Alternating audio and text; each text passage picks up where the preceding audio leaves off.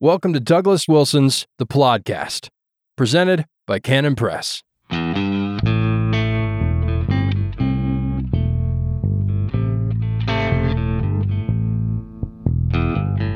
Yes, God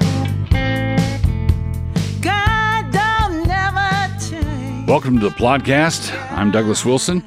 You are you, and this is episode 299. 299, can you believe it? So today I want to begin by discussing something that was just intruded into my world recently. I, of course, read C.S. Lewis's essay Bulverism many years ago, and I've read it a number of times since. Lewis coined a particular informal fallacy and tagged it, he coined the name for a particular informal fallacy, and he called it Bulverism. And in calling it Bulverism, what he was doing was identifying the fallacy of answering someone's position by simply explaining how it was that he came to adopt that position. He named this after a fictional character, Ezekiel Bulver, who was a young boy who heard his mother say to his father, who'd been maintaining some geometric proof or other. And his mother said, "Oh, you just say that because you are a man." And so the little boy, Ezekiel Bulver, realized, all I have to do, I don't have to answer anybody. All I have to do is explain how they got so silly.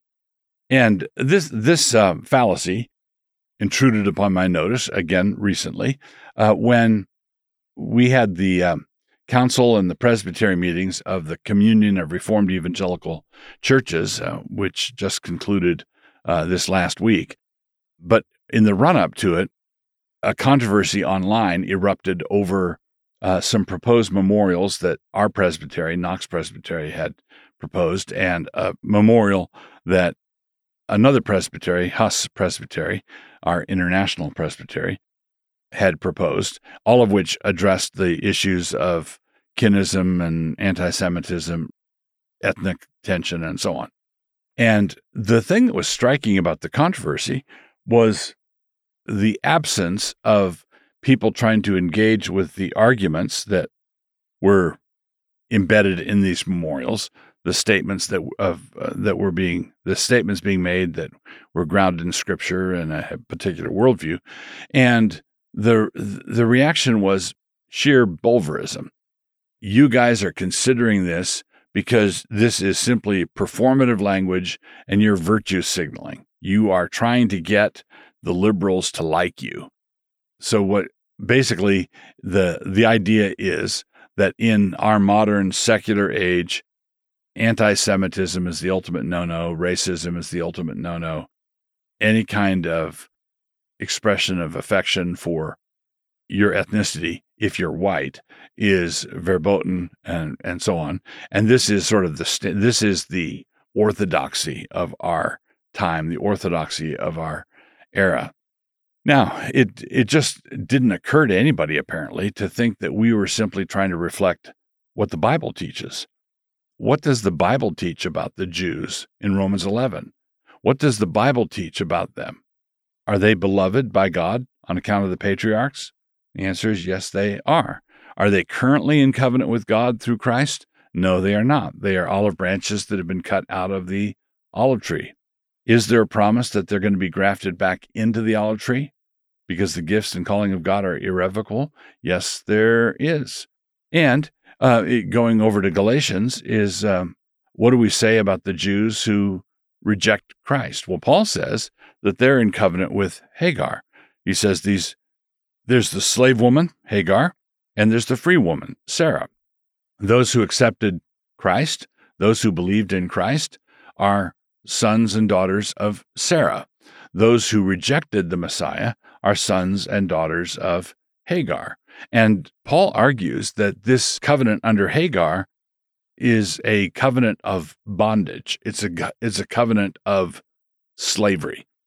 And there's no indication in the text that these chains are going to evaporate, that this is all going to just go away as time goes by.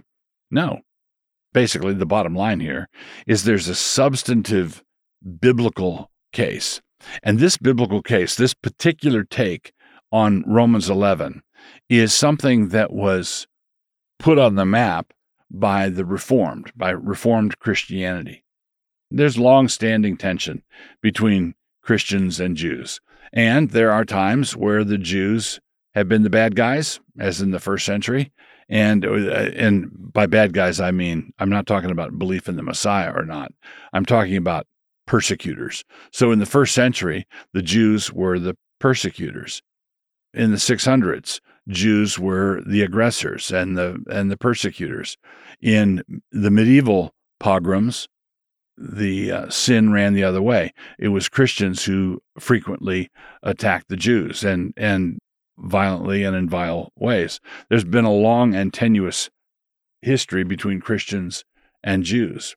But I think it has to be said that Protestantism, and particularly the Reformed wing of the Protestant faith, has been a standout representation of distinguishing themselves from the Jews. In other words, the Jews are wrong in their rejection of Christ.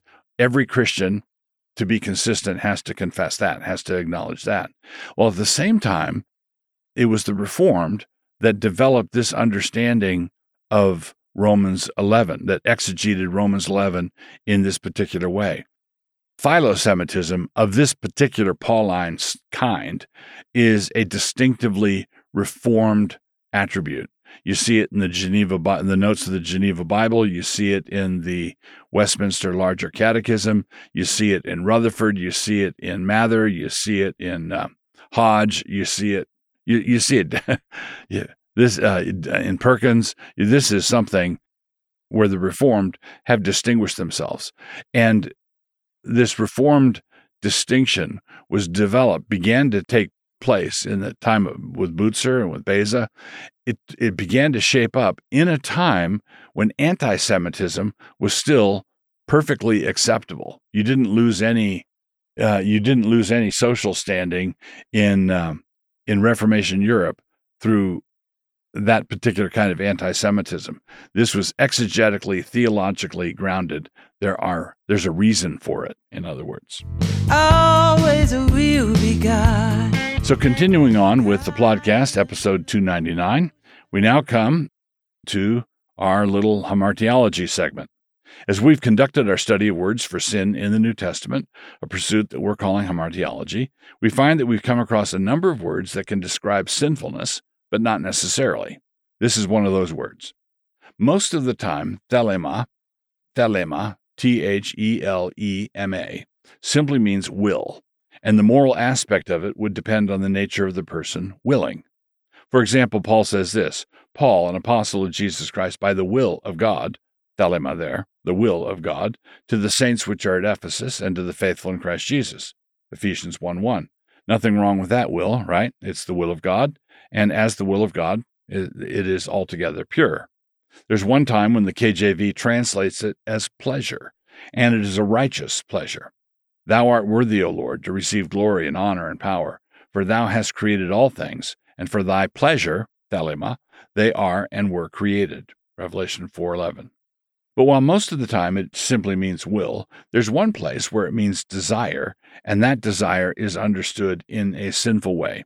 Here it is, Ephesians 2:3. Among whom also we all had our conversation in times past in the lusts of our flesh, fulfilling the desires, thelema, fulfilling the desires of the flesh and of the mind, and were by nature the children of wrath, even as the others. So there's that phrase, fulfilling the desires, thelema, of the flesh and of the mind. The desires here are understood to be sinful because of how Paul frames them. If we were Greek speakers, we could speak of a desire for Bible reading and a desire for pornography, and we could use the word thelema in both instances. But because this is a fallen world, in the vast majority of cases, there will be something wrong with our desires. They will be tainted in some way. Note that the word desire in this place fills out the meaning of both flesh and mind.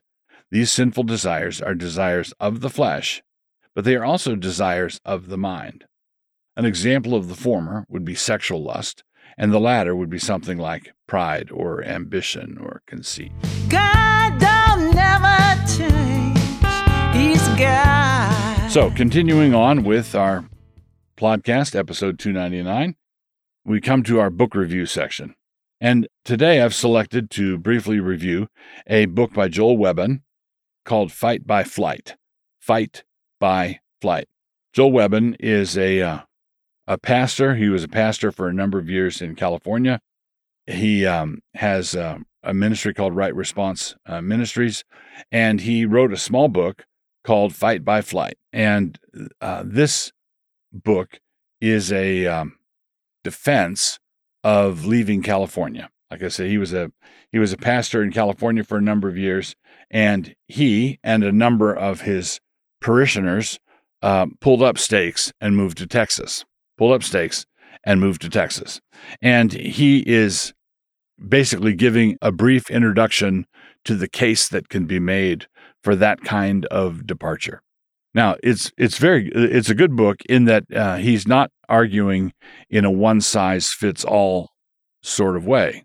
There are people who are called to go to California. There are people who are called to remain in California, and there are people who are called to depart from California. There are all sorts of and there are all sorts of reasons, some of them being the same reason. Let's say you have elderly parents who are getting on and they need someone in their family to take care of them, and they live in Texas and you live in California.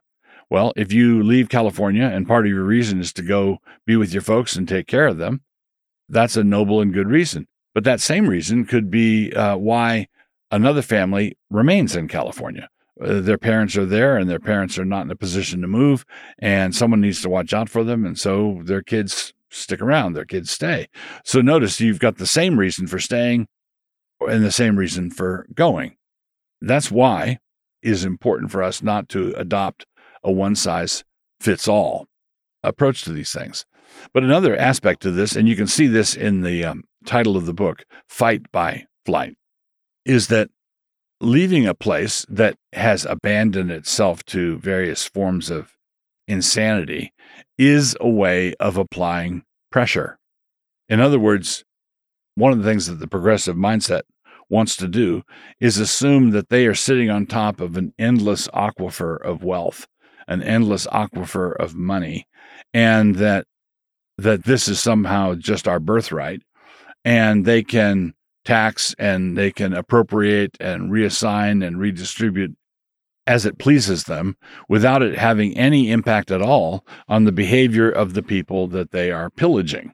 This is what the great Thomas Sowell calls the chess pieces fallacy. The idea that you can just pass a law confiscating a bunch of wealth on the assumption that the people whose wealth you're confiscating are just going to sit there on the board like so many inanimate chess pieces. Like they're not going to anticipate the tax hike. They're not going to anticipate the change in regulation. Well, no, what they're going to do is they're going to leave. And what happens when you get to a certain level of departures, that starts to have an actual impact. And sometimes you're going to get to the point that where you get to the level of an impact that the rulers who are conducting this madness can actually see. They can actually identify it. Oh, we're turning California into the next Venezuela. Now, sometimes the desire to turn it into Venezuela is the point. Sometimes the people are so blinded that they don't see that that's what's happening. They just think that whatever happens is the result of bad luck or whatever. But there are people who can read the tea leaves. There are people who can see that this is not tenable. This is not sustainable. And so one of the things that productive, hardworking, industrious, entrepreneurial Christians can do to apply pressure to Portland, let's say, or apply pressure to California is to leave. So if you want a book that goes through some of the basic reasoning when it comes to this sort of thing, Fight by Flight by Joel Webbon.